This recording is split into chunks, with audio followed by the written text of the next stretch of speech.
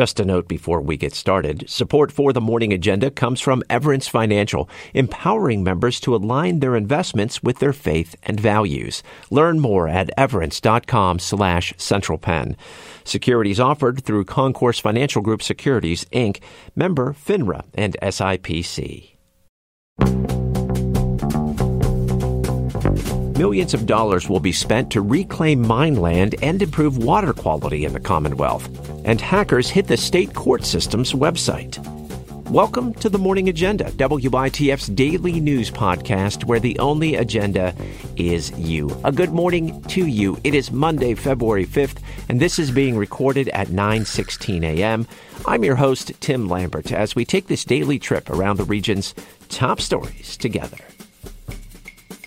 Federal money headed to Pennsylvania is meant to help clean up old mine sites and improve water quality.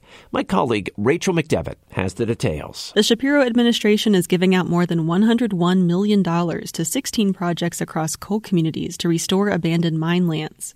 The money comes from the 2021 U.S. Infrastructure Investment and Jobs Act. The largest grants are going to active treatment plants. The Susquehanna River Basin Commission plans to use $68 million for a treatment plant in Tioga County. The Clean Streams Foundation is getting $24 million to build a plant in Indiana County. Now, other groups are planning passive treatments, which include creating wetlands to filter out pollution over time. In Clinton County, Trout Unlimited plans to use more than $600,000 for 7 passive systems in Robbins Hollow that should help downstream trout populations. Many colleges in Pennsylvania are facing declining enrollment, but Ann Danahy with our friends at WPSU and State College reports the state's Commonwealth University is seeing an increase in the number of new students and applications. Commonwealth University is in its second year. It was formed by bringing together 3 state schools, Lock Haven, Mansfield, and Bloomsburg. The number of applicants for this fall's incoming class is up about 20%.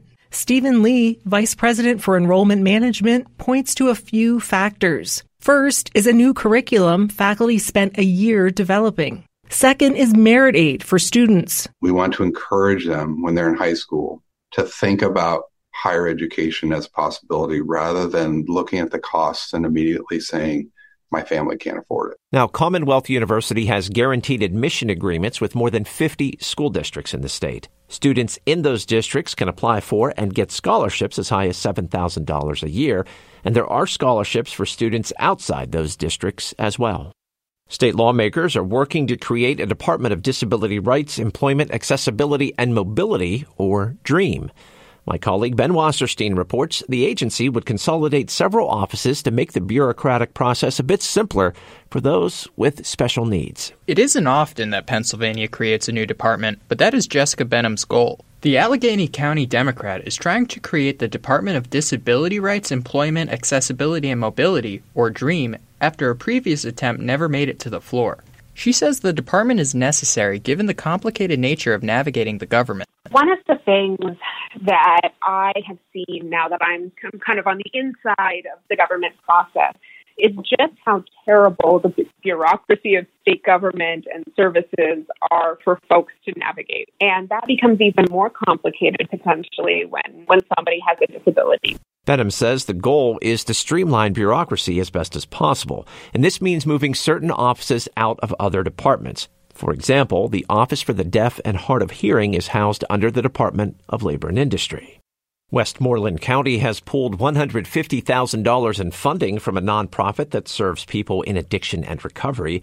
Sarah Bowden is with our partner, WESA in Pittsburgh, and she reports on the small syringe service program that's jeopardized funding. When people who use drugs have access to sterile syringes, they're less likely to develop life-threatening health complications and are more likely to enter treatment. And that's why the executive director of a nonprofit service provider, Favor Western PA, has been willing to hand out syringes. But because of Pennsylvania's drug paraphernalia law, many syringe programs in the state are not receiving opioid settlement money. Favor was slated to receive $150,000 of those dollars, and despite the fact that no money was meant for syringe services, Westmoreland County Commissioner Douglas Chu says it's too risky to fund the organization. If we were to end up in a lawsuit, the litigation costs would be enormous, and it's just not worth taking that risk on for my taxpayers. Addiction medicine specialists and advocates are urging the state legislature to pass laws that would make syringe services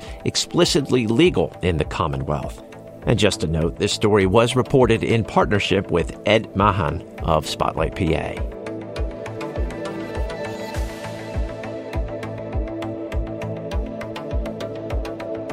So on this Monday morning, when I got into the office at dark 30, I went through about a dozen news sites across central Pennsylvania looking for a few stories just to pass along to you, and I came up with a couple. So here's the first one. Portions of the Pennsylvania court's website are down due to a cyber attack. It's affecting court web services, including the use of online docket sheets and the guardianship tracking system. State Supreme Court Chief Justice Deborah Todd says their technology and executive team is working closely with law enforcement, including the U.S. Department of Homeland Security and the FBI, to investigate the incident. A denial of service cyber attack occurs when malicious actors flood the targeted host or network with traffic until the target cannot respond or simply crashes.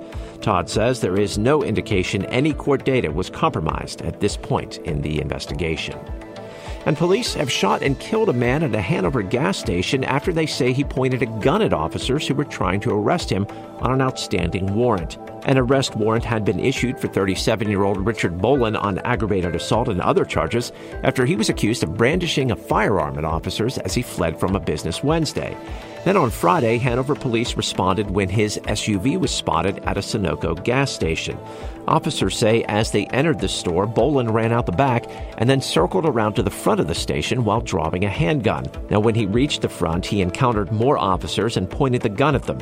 Officers then fired several rounds, killing him.